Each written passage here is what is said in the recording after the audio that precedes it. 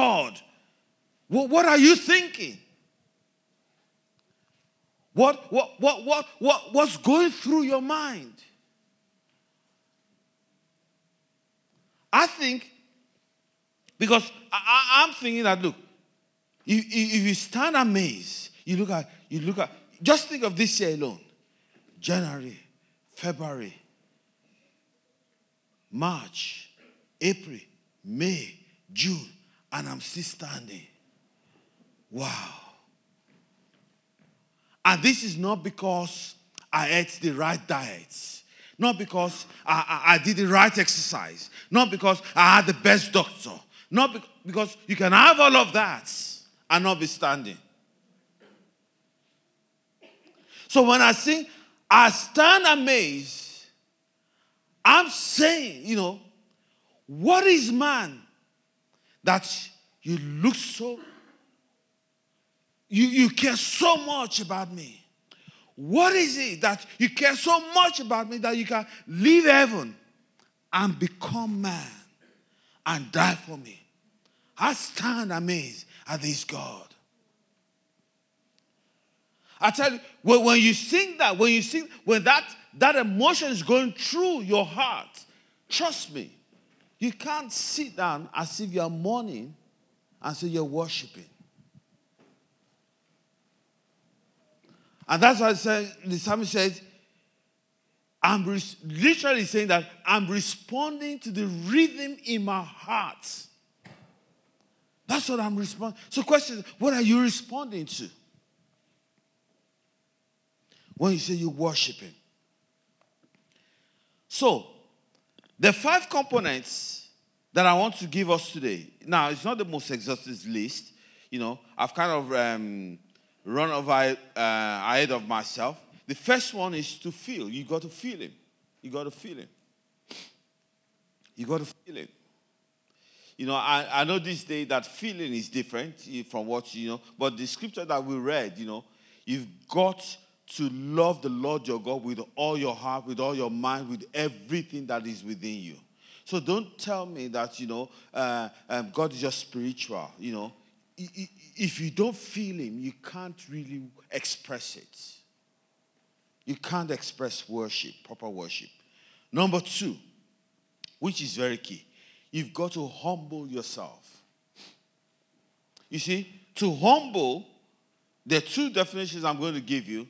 Humble means, number 1 is a freedom from pride. Freedom from pride. And number 2 definition is the act of submission. The interesting thing with humility is that humility is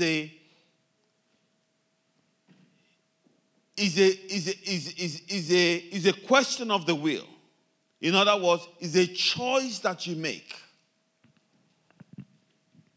One of my old pastors used to say that never pray that God humbles you. Because when God humbles you is when you refuse to be humbled. When you refuse yourself to submit to him. And humility helps us to actually see ourselves as what we really are. Whether you like it or not, we are so vulnerable. And there's very little we can do for ourselves. We like to think that we can make everything for ourselves, but trust me, there's very little you can do for yourself.